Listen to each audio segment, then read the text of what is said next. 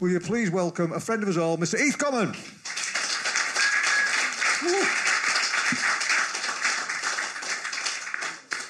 Cheers, Rev, and in response, let me say it's wonderful to be back. I'm really grateful to Rev and to the rest of you for inviting me back.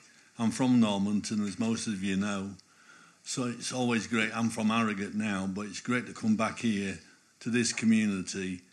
And so many of you have been kind enough tonight to come across and talk to me about various things. Some of you have been so kind as to say you've seen me on occasions supporting the Pogues. 2 or 3 of you saw me at Leeds University. I won't go on because we're not here to talk about that. But let's talk about this. Richard and I have worked in a number of locations. Last time we worked together was in Manchester, where I do the interviewing about this magnificent book. That's not a sale job. That is a statement of truth. It's a tremendous book, and I know Richard's hoping to shift some of these tonight. They're on that table over there. Yes. After the raffle. But it's a great book. As I say, we talked this evening, Richard as an authority on the Pogues, that's beyond question. Myself having toured with the Pogues extensively, Europe, Scandinavia here. I know who's bothered. Well, I just like to think I know something about what I'm talking about as we discuss tonight the main issue of the night, which is the fantastic album Rum, Sodomy and the Lash. That's why we're here, specifically to talk about that album and to celebrate why it's such a wonderful work of art. So Richard said to me a moment ago, what sort of audience is this? I said, the great people. Rev's a great guy. That's not what you said. Hey, he's messing already. He don't know what he's messing with. Listen, let me tell you, you're Norwich, I'm Normanton. You want to mess? No problem. And I would never, ever wish to embarrass my mate Dean, but Dean, it's great to see you, mate. It's getting looking so good. God bless you. And because he said, Charlie boy, what they're like, I think we ought to reassure him by starting the whole thing by saying, you're very welcome, we're going to applaud you. Let's do it.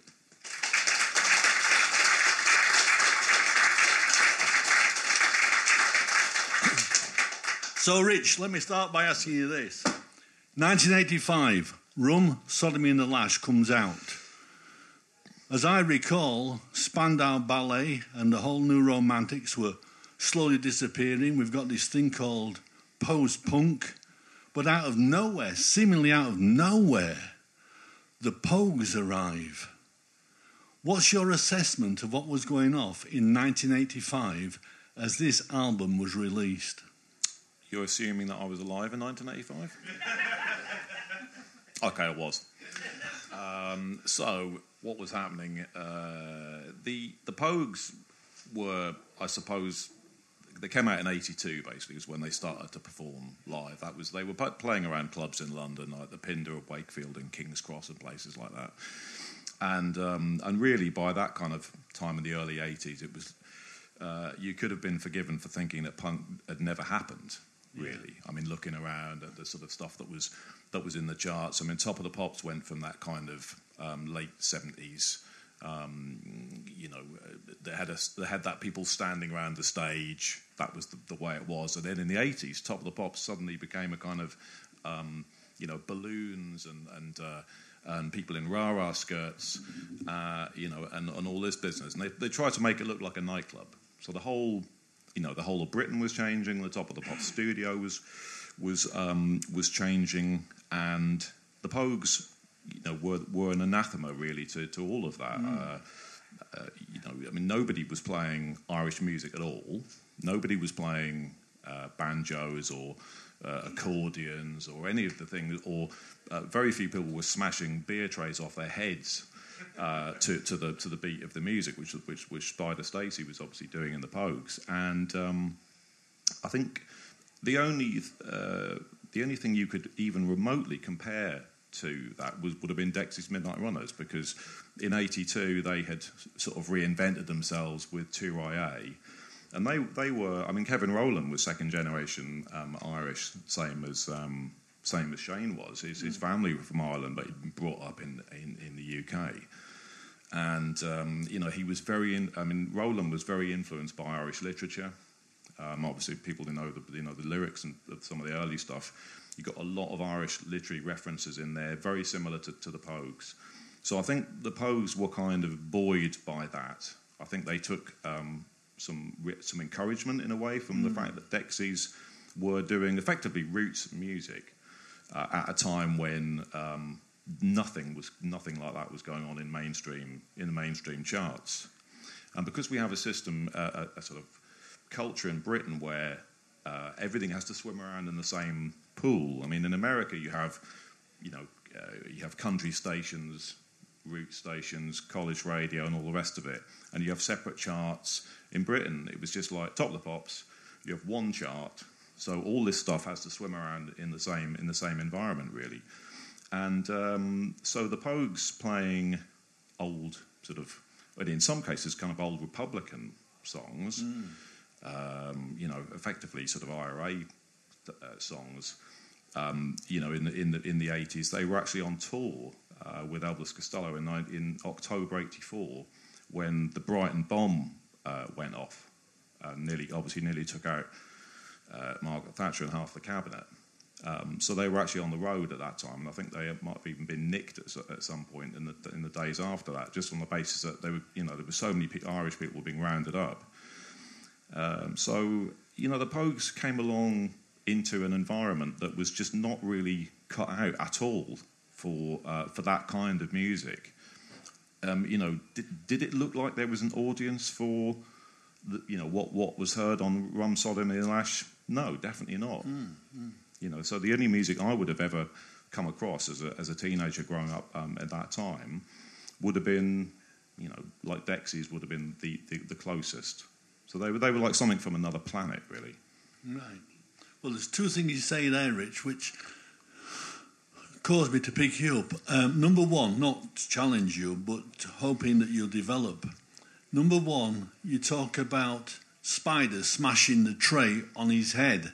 And I'm conscious of the fact that he's smashing a tray on his head, whilst in the same band you've got somebody as accomplished musically as Terry Woods. Phil Chevron was a very, very highly accomplished musician. What's your reflection on the dynamics in the Pogues musically at that time? This mixture of the incompetent, because you could never call Spider Stacey anything more than incompetent. I mean, he was a notorious Millwall supporter, as we both know, and a Millwall thug. Yeah. Yeah, well, Millwall football team are quite incompetent, really, as well. Although, actually, to be fair, I'm a Norwich fan, so I really shouldn't be saying anything about anyone being incompetent at the moment. The first time I ever saw the Pogues, and in fact, I suppose first of all, I went to live in Dublin in 1990, and I lived there as a journalist for 9 years, working on the national papers there, and looking back, you could even say that it was the Pogues that might have actually led me to do that, because I didn't have any Irish family, and when I moved to Ireland, people kept saying, have you got any Irish family? And I was like, no, nobody. In fact, I moved here not even knowing anybody at all. And I think a lot of that was because I'd been on holiday a couple of times, but also I listened to a lot of Irish music, a lot of Irish bands. So with things like That Petrol Emotion and Something Happens, the Pogues, Van Morrison, all sorts of great stuff. The Waterboys were doing a lot of stuff over there, and so that probably was, in a way, what partly led me to actually go and live in the country. So I think that was influential. I think. Yeah.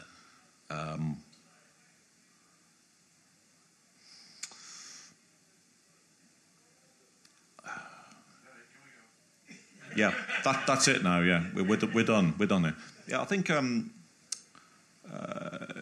it was just a very very different time, and I'm not sure that everyone was really ready for the Pogues.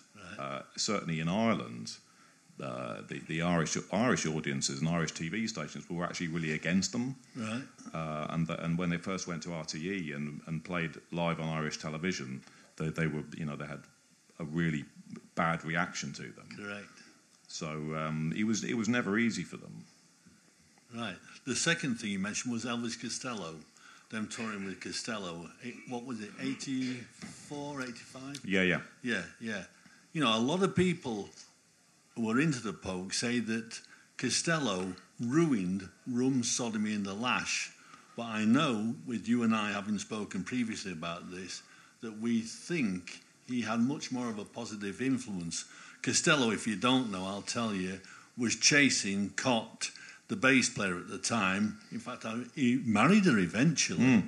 But there's this controversial question about the influence that Elvis had on the album. What's your own reflection, Richard? Well, I mean, Costello had a really massively influential, a massive influence over them, because if in a way it was Elvis Costello getting them on tour in '84. That was October '84. That time at the end of that year, that broke them really initially. I mean, obviously they weren't mainstream at that point. So the first album, Red Roses, for me, and that was the first time I ever saw them. I walked into the lower common room at University of East Anglia in Norwich.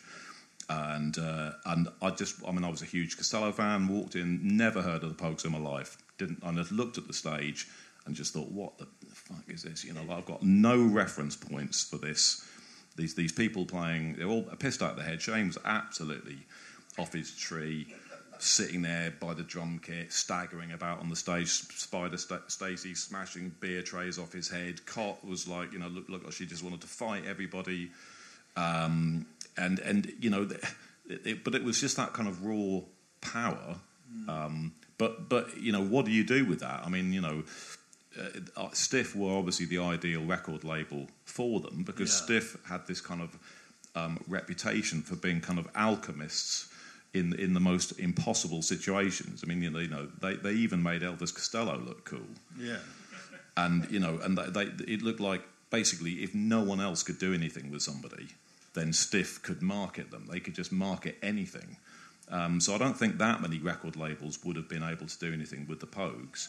But I think Costello taking them out on the road, because obviously he wanted to get into Cott's pants, basically, is what we're talking about here.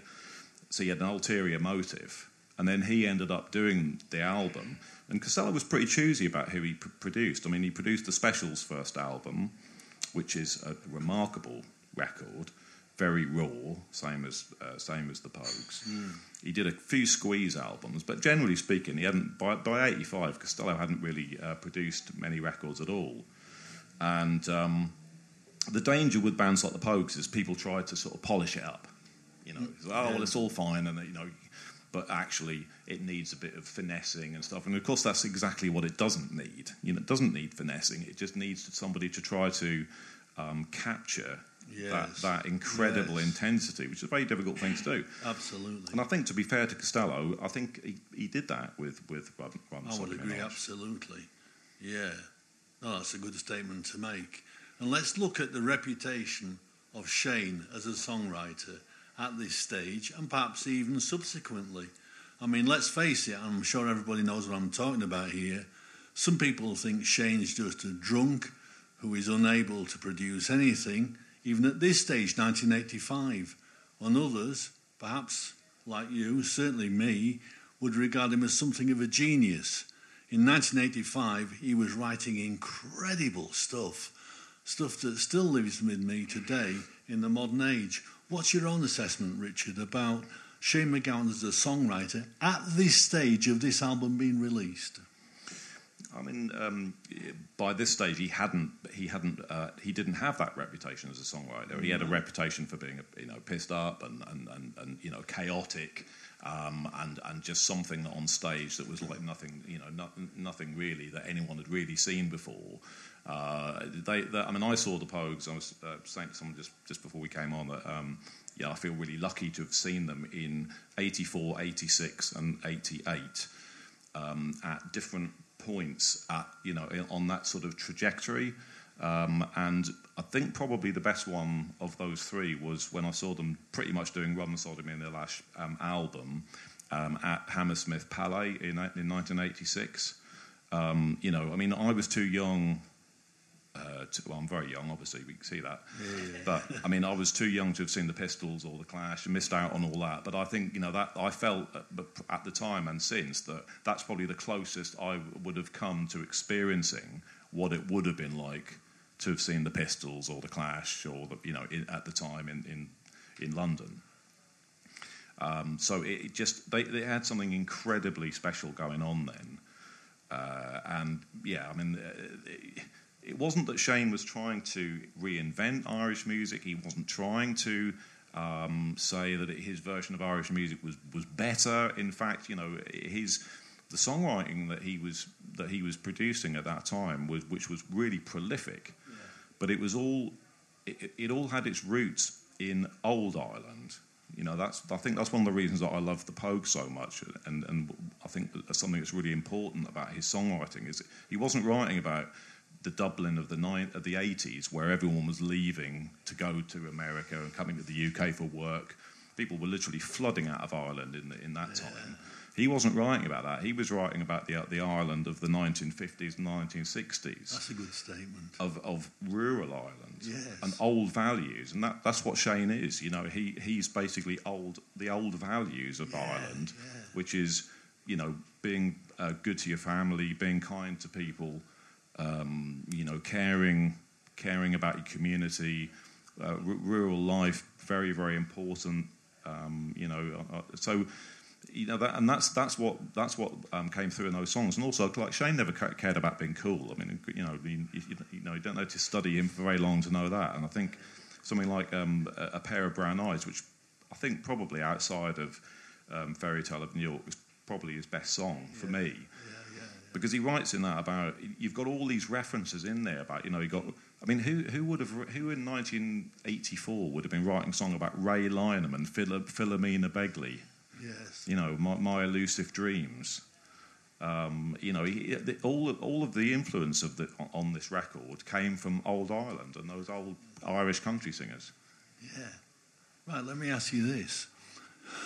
As you know, and I'll share it with people in the room, in 1985 I was writing for Melody Maker. I'm sure many of you are old enough to remember that paper, which has now disappeared. Yeah, not less of that.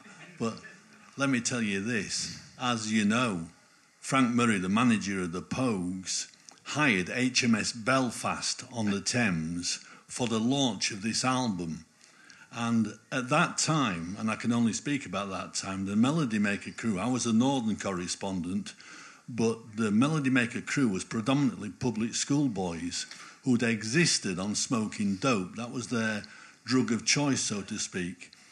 Well, they got on this HMS Belfast, and Adam Sweeting, the sub-editor, fell into the Thames and had to be rescued. And the reason I'm asking this and telling that anecdote is that at that stage, everybody seemed to be wanting to be Irish. You know, on St. Patrick's Day, I'm sure you all know this, you go around Leeds on St. Patrick's Day and you think, where have you pseudo-Irish people come from? You know, what? Where have you come from? What's it all about? What's your reflections on that? What do you mean? You know, people pretending to be Irish and this whole Irish phenomenon that seemed to come up, this obsession with alcohol even, that seemed to come up with the Pogues and the release of this album. Well, we'll come on to my own obsession with alcohol in a minute. But the thing about I mean, I think the Pogues, because they did make it cool, and then you had Sinead O'Connor sometime after that, and you know, and you too, obviously, you know, there's been lots and lots of really, really cool Irish acts that have literally just, you know, crossed all the different boundaries, and I think it did become really cool. And I think in the mid-'80s, that was something that was... It had something edgy about it, possibly because of the politics of what was going on. I mean, the IRA were obviously doing a sort of carrying out bombing campaigns on the mainland. And, you know, there was something edgy about some of the Irish acts. Particularly the Pogues. I think they did have an edge to them because they were. It was very controversial. I mean, you sort of listen to these things now, like Paddy on the Railway on the first album, things like that. And you think, oh yeah, it's nice. They're doing these nice old Irish songs. I mean, these are Republican songs, and to be performing them in clubs in Soho and the UK was ballsy. Yeah, absolutely. So I think. Was it really? I mean, was it? I don't know. Were more people trying to be Irish, or like Plastic Paddies, if you want, in the mid '80s? Possibly, but I mean, I think there's always been a bit of that. Yeah. I once had an Irish wolfhound. You get that. You get that a lot. And you had that with the Irish football team. I mean, we all know. When I lived there for a long time, but the Irish. You hear about the stories about Irish footballers in the World Cup or whatever, and one guy goes to the other one, after the Irish national anthem has played, he says, "God, I hope ours isn't that long." Because like people like Tony Cascarino, I mean, I flew over Ireland once, You're on form tonight. Wow. It's only for you. It's just all for you. It's only because you fell over. But... It wasn't. I don't know whether it was particularly cool, but definitely, yeah. I mean, the Pogues, I think, made it more so. And yes, I mean, this country, I think, to this day, has a very unhealthy relationship with alcohol. Yeah. When you go to other countries, I think that's when I notice it more. When you go to other places, that we just have to drink to be absolutely annihilated. It's not enough to just enjoy a drink. It's got to be. We have to get absolutely hammered. And I mean, the Irish have that. I mean, as well. But it's a little bit different. It's just the same without the violence, probably. Yeah. Right. Well, let's get off the subject of the Irish and alcohol. Because another strong element of this album is what I perceive to be, and I'm not asking you to agree, is Shane's obsession and love. I mean, obsession as an affection. His love of the city of London, and his absolute admiration for everything that he's discovered there whilst living in that great city. Do you perceive major elements of his love for London in this album? Definitely. I mean, and it's really interesting that question because when I was writing the book, I mean, one of the things that is the sort of driving force in the book really was that Shane's obsession with being Irish. I mean, this is somebody he was born in. I mean, he's told people for years, "I was born in Ireland." I mean, you had the BBC documentary, which with The Great Hunger, which starts with the line, "He was born on the banks of the River Shannon." Yes. Not in Kent, then. He wasn't born on the banks of anything. He was born in Pembury Hospital in 1957 on Christmas Day, which is probably where the Messiah complex comes from. And so he was born in Britain. He grew up in England. Again, he's told everyone for years so much. He's told this story so much that everyone believes it, including even his best friends. And in fact, they probably don't even believe the book, but they probably think the book's a load of rubbish. But he's told people he spent the first 6 years of his life in Ireland. He didn't. He spent the first... Well, I mean, he didn't live in Ireland till probably the 90s. Yeah. So he spent his entire... childhood in England. He went to the poshest schools that you could actually imagine. He went to a very, very posh primary school or a sort of infant school and Homewood House. Uh-huh. And then he went to Westminster School. Yes. I mean, the sort of musical luminaries that have passed through the gates of Westminster are people like, I don't know, what's she called? Dido, Mika. Yeah. You get the picture, yeah. And Louis Theroux went there, so it's really like diverse, as you can see. And I think 17 prime ministers went there. So like Shane's whole thing about edgy Irishman and everything. It wasn't much edgy about him in when he was 14 and at Westminster School. But having said all of that, and despite his obsession with coming from an Irish family and everything, that his whole identity eventually became Irish, and he wanted not only to become an Irish person, but he wanted to become a kind of uber Irish, which is where the whole made up elements where he went around telling everyone he was born in Ireland, because he wanted to be as Irish as actually as possible. Yes. But when it came to the songwriting, really interestingly, it's actually London that comes out, Dark Streets of London, Up the Old Main Drag, Sally McLennan, Transmetropolitan, London, You're a Lady, etc., etc. The list goes on and on and on. I wish a magazine or a newspaper would do Shane's London. You could have an amazing map.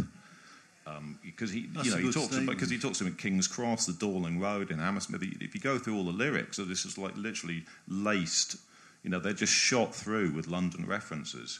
So, despite all of that sort of preoccupation with Ireland and politics and the IRA and everything, it's London that fires his imagination in his lyrics. That's a great statement. Yeah, that's right. Let's just think about this whole truth and bullshit axis.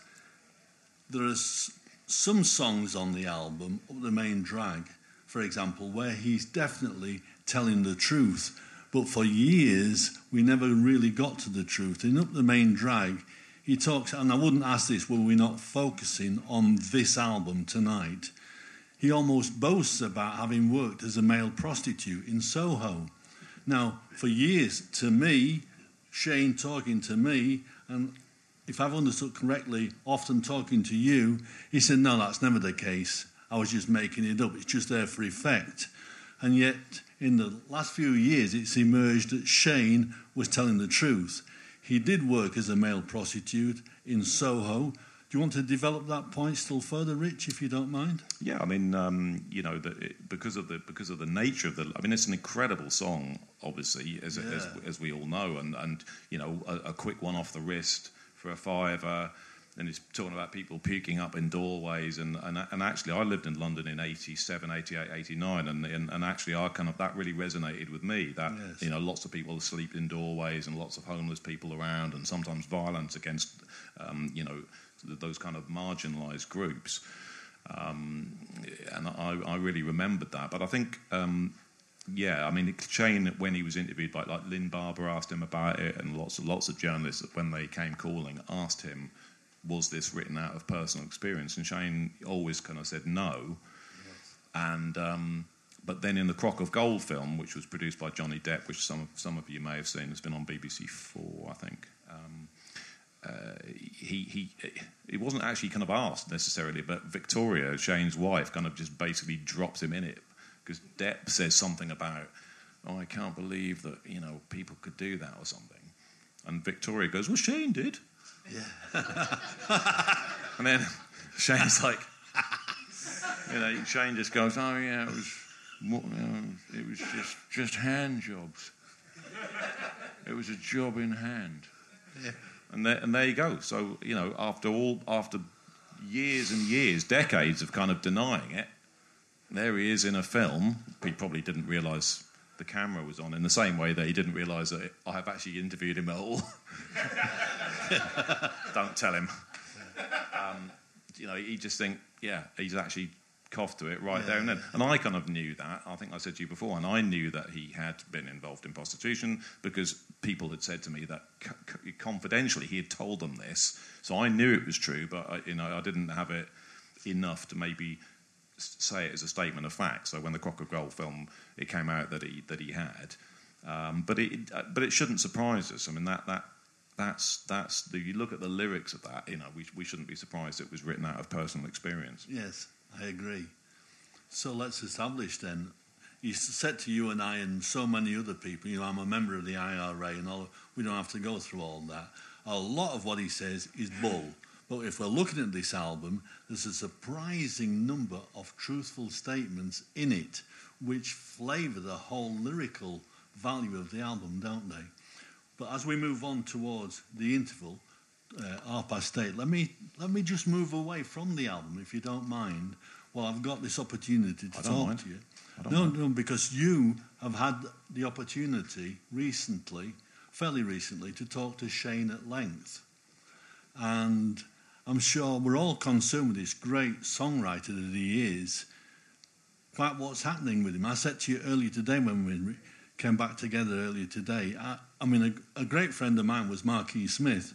And Marquis Smith of The Fall, the number of times I've felt, there's no way you're coming back from this. There's no chance that you'll come back from being this pissed, this stoned on stage, and this out of control. And every time I thought that, he did.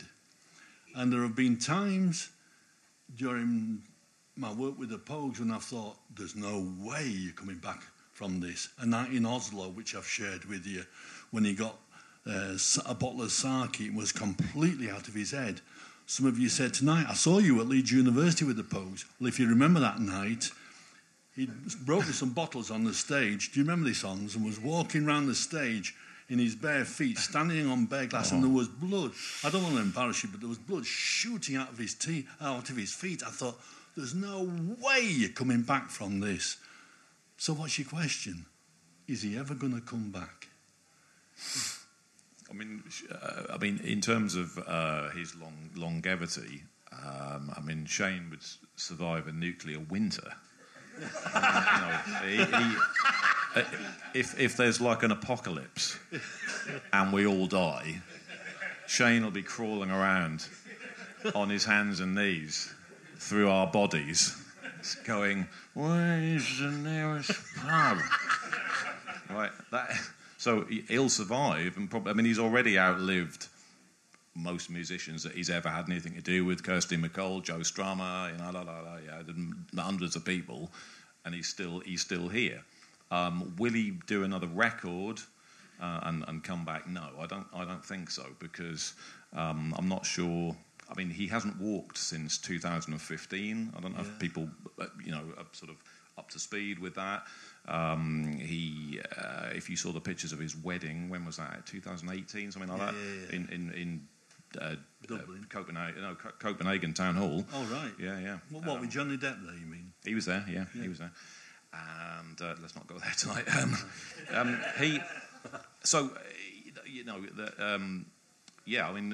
don't think. He has written some stuff, we're told, and we know that he's been in a studio in Dublin. He has recorded some stuff with Cronin, who are friends of his, and a couple of musicians.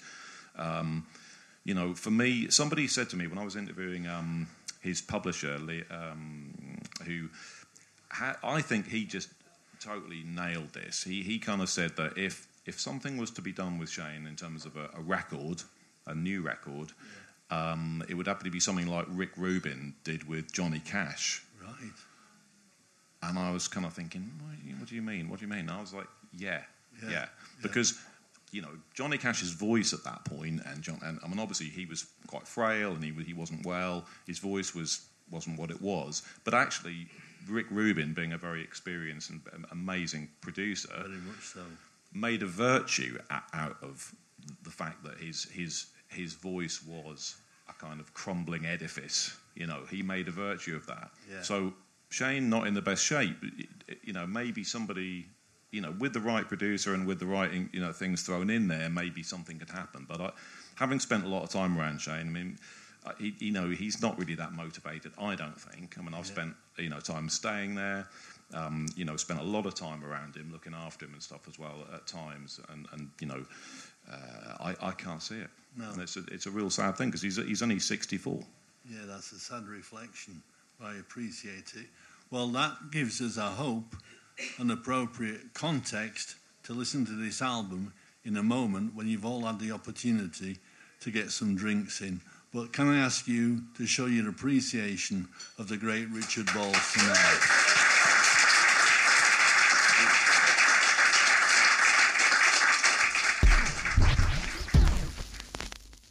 So we're going to have question and answers. Anybody got a question? We're desperate for one. Yes, please. Yeah. Obviously London is threaded through the album, but I'm not sure we've touched that much on the Irish community in London, which is very close-knit, but also you've got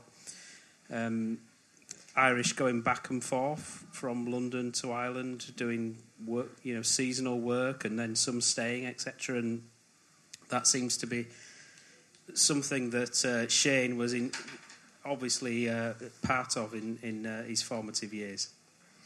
Yeah, I mean, and in a way, that's where he got his identity from going back to the Commons. So the place that was the kind of family homestead was a place called the Commons, which I've been in, and I mean, I don't know what its future is going to be, but it should be used as a museum. Really, I mean, if you walk in there, it's completely dilapidated. I mean, it's several hundred years old, and it could be a kind of easily kind of museum of rural life at the very least, and if not, kind of museum to Shane MacGowan in the future and the Pogues. It's an incredible place, and this is the place that he was taken to for his holidays. When he was living in England, so they'd basically go in the car to Holyhead. They'd get on the ferry. They'd go to see Morris's. So that's and one of my favourite people on God's earth is Morris McGowan. He is just an incredible man. He's an absolutely great guy. He was from Dublin, and Shane's mother, Therese, was from Tipperary. So they'd stop off and see Morris's family in Dublin, and then they'd go down to Tipperary to this place where his aunts and uncles and all the family was basically sort of still living, and there'd be like dancing at the crossroads in the middle of the night. There'd be like people, in that classic Irish way, in that kind of rural community, people would come to the houses, open house, and people would play and sing, and everyone would take their turn. And that was the thing about Shane. Probably the first time he performed was when he was 3, standing on the kitchen table in the Commons, performing in front of his aunts and uncles and his cousins and everybody else. And this was basically what fired Shane's imagination. This is where the Pogues. This is why the Pogues was formed, basically, because Shane was taken to this place, which was very, it just fired his imagination. And the thing about Shane is that he romanticises everything. I mean, Victoria, Shane's wife, when I interviewed her, said that he literally he romanticises her, he romanticises Ireland, he romanticises his friends, even people that he meets. So that's a sort of key component of who Shane MacGowan is. I mean, I don't profess to know who he is ultimately, because he's a sort of psychologist field day. But I mean, but certainly it's true that he, a key part of who Shane MacGowan is that person. He's a romantic. He's a humanitarian, and a lot of that just came from, and a lot of. I think one of the things that the Pogues did, probably their most lasting legacy in a sense, was that they spoke to that sense of sort of split identity or a conflict of identity. Because if you were Irish growing up in Britain, you weren't Irish because you weren't born in Ireland and you weren't growing up in Ireland, but you weren't English because you were growing up in England in an Irish family, and with all the sort of discrimination and the suspicion that went with that at that time. We'd like to think that that's changed dramatically now, but certainly in the 70s and at the time Shane was growing up in England, it was a time of great suspicion. So, yeah, I mean, you're absolutely right. I mean, a key part of who Shane MacGowan is and was back then is that sort of seizing upon the Commons and going back on those trips as a sort of identity, and he spoke to that. Yeah, I mean, that is such a good point, because Shane was committed to, well, not committed actually. He was treated at a psychiatric hospital, Bedlam Hospital, Royal Bethlehem Hospital, and he spent his 18th birthday on the wards there, and he was in there for 6 months. I mean, we're not talking about a few days or a few weeks, 6 months. And this was a very sort of brutalistic sort of, can you imagine, like, in what would this would have been, sort of in the 70s, mid-70s, there were people getting ECT treatment. As I understand, I've been assured that Shane didn't receive ECT treatment, but he certainly would have been privy to people who were getting that. So, it's anyone's guess what he witnessed on the wards of that hospital. But when he came out, the first concert that he went to after walking out of this, what must have been an incredibly traumatic experience, 6 months on a place like that, as an 18-year-old, he went and saw the 101ers, which is obviously Strummer's band, who were a pub rock band, and the support band, who obviously Shane was there in time to see, was the Sex Pistols. So he looks up on stage and sees this, like, red-haired lunatic. No, it wasn't me. It wasn't me. It was John Lydon.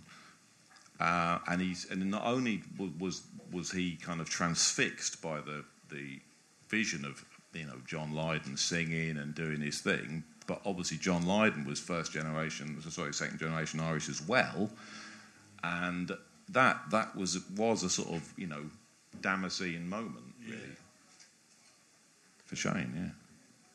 Yeah. Any more questions? Can I give you a mic? So otherwise recording won't pick up. Can you just pass that down? I was just going to make the point that wasn't John Lydon also he had meningitis and spent a long time in hospital? I'd forgotten that. You're right. Yeah, I'd forgotten that. So they had so much in common. So absolutely. Shane looking up at from the floor of this is in the Nashville, an old pub in West London, which was on the pub rock circuit. That we all have moments in our life when you think that was a kind of crossroads moment where we took a particular path, and that definitely was Shane's crossroads moment. Yeah. Anyone else? I've got a question. I don't know the answer to this, actually, so I'm not trying to be clever. But a lot of people probably won't know. Don't mention the Premier League.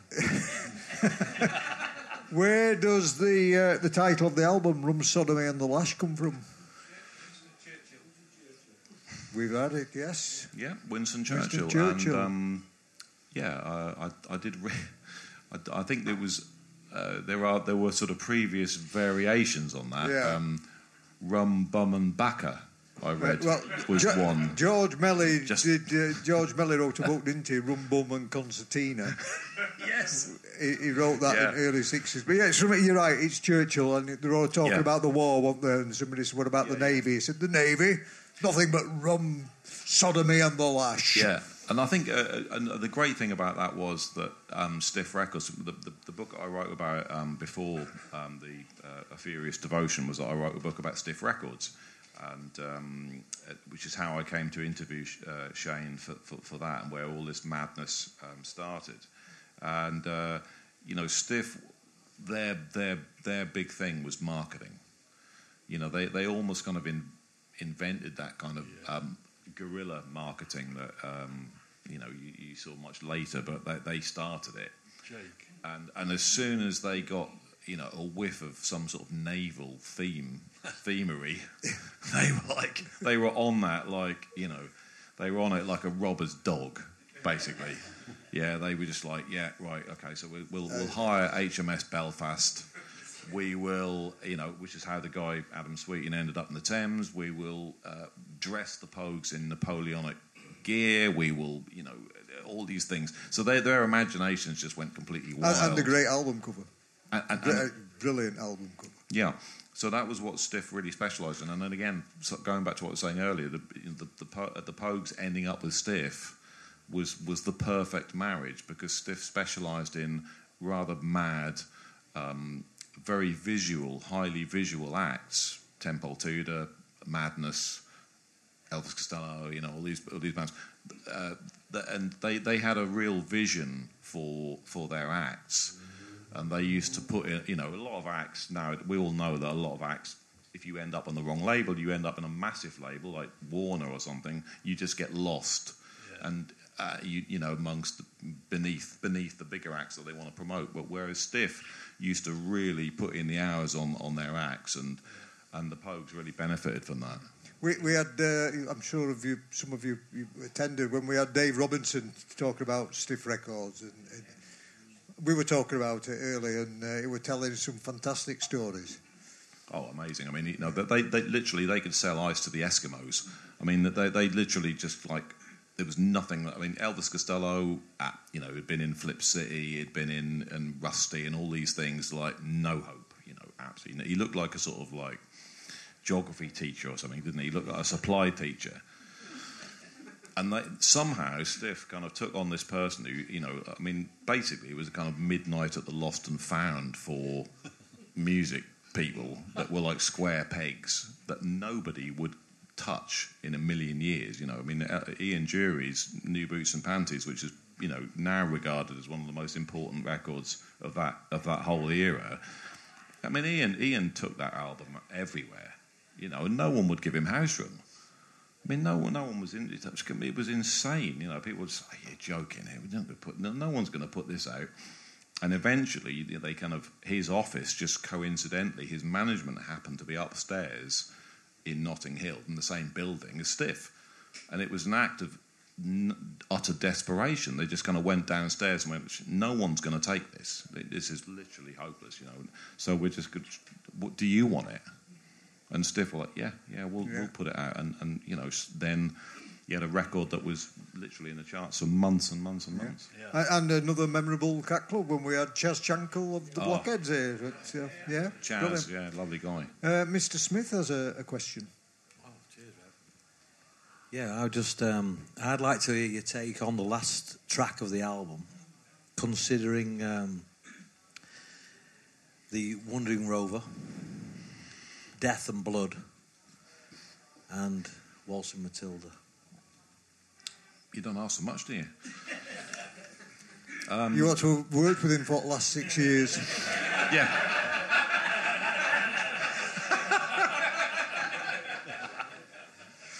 Am I right, Mark?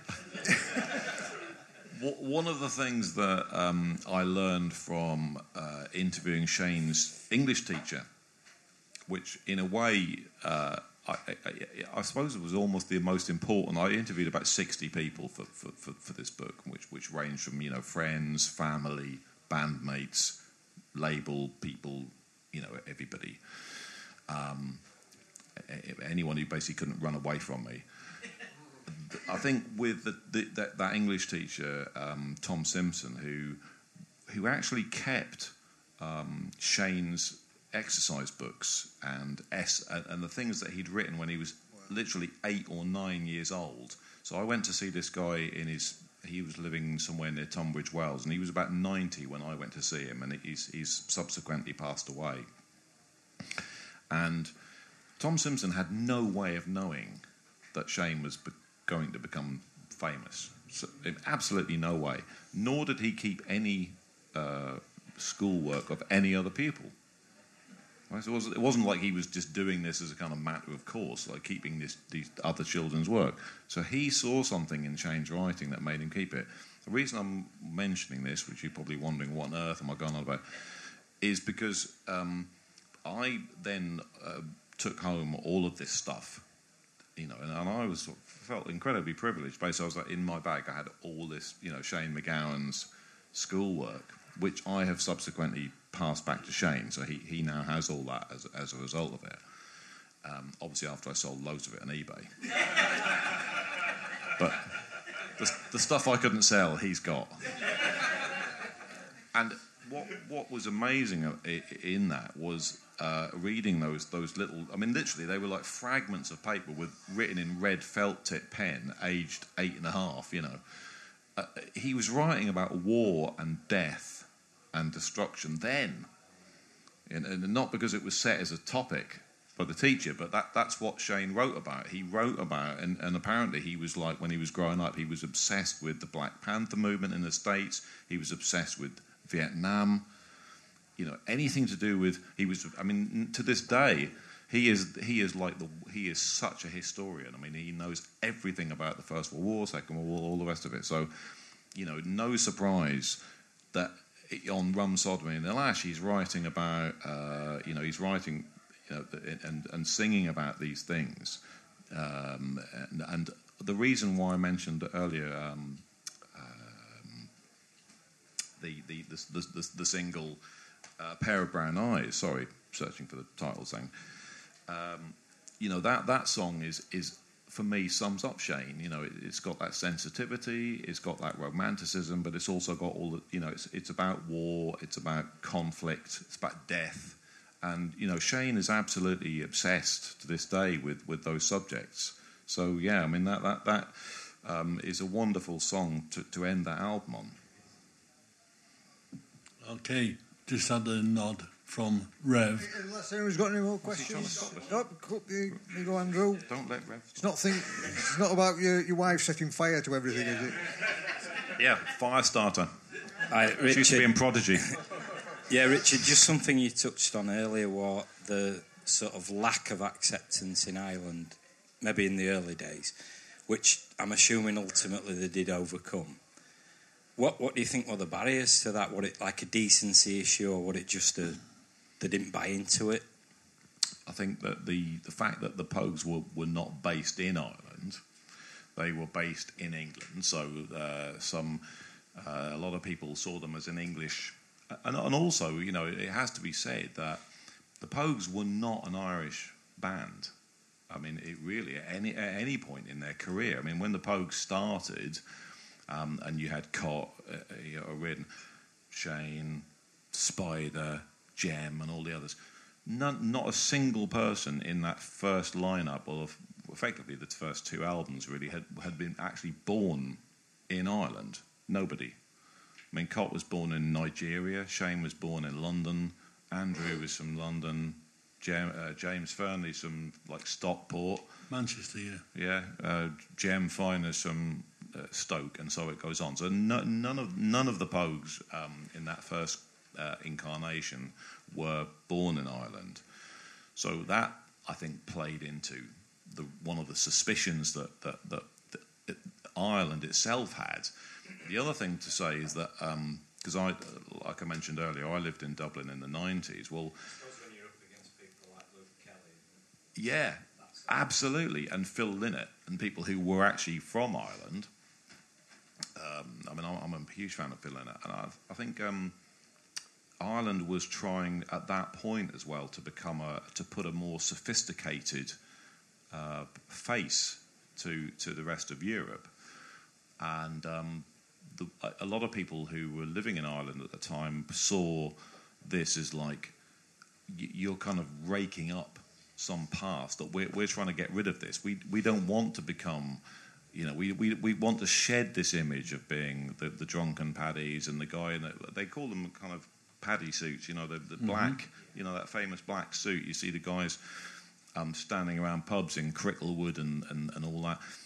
Basically, Ireland was trying to get rid of that image. So the Pogues were almost sort of said, why are this lot from London, this bunch of Herberts from London, trying to re-import some sort of faux pissed up Irishness back into which we don't want it. You can see why they were embraced stateside. Yeah, absolutely, yeah. Because obviously, like you were saying earlier about everyone wanting to be Irish. I mean, there's no place like that, like America, for that. Absolutely. Yeah. No, you're right. I mean, it's a really good question. Okay, I am going to end on a positive note, believe it or not. No. You don't know I'm going to do this, but if you do buy this magnificent book, either tonight or from Waterson's or wherever you choose to buy it from, Amazon, who knows what, you'll see it's dedicated to Dave Lally. And Dave Lally was a very close friend of Richard and myself. Indeed, we're very close friends of the whole Lally Manchester Irish community. Now, where you are spiritually, any of you, is nothing to do with me, and I'm not interested. But personally, I know there's a lot of Catholics in the room. I'm not going any further with that, but I know there are. And I personally believe that Dave, right now, he died too early, far too early. He is looking down on us tonight, listening to this and celebrating this celebration of the Pogues. He was a great friend. I think he might have been Shane's closest friend, but let's not go into that. All I ask to conclude, Rev, is that if you do buy the book and you read it and you see that it's dedicated to Dave Lally, I'm not asking you to say a prayer. Just have a thought. Just think about him, because he was a brilliant bloke. God bless him, and thanks for listening to us tonight. Thank you.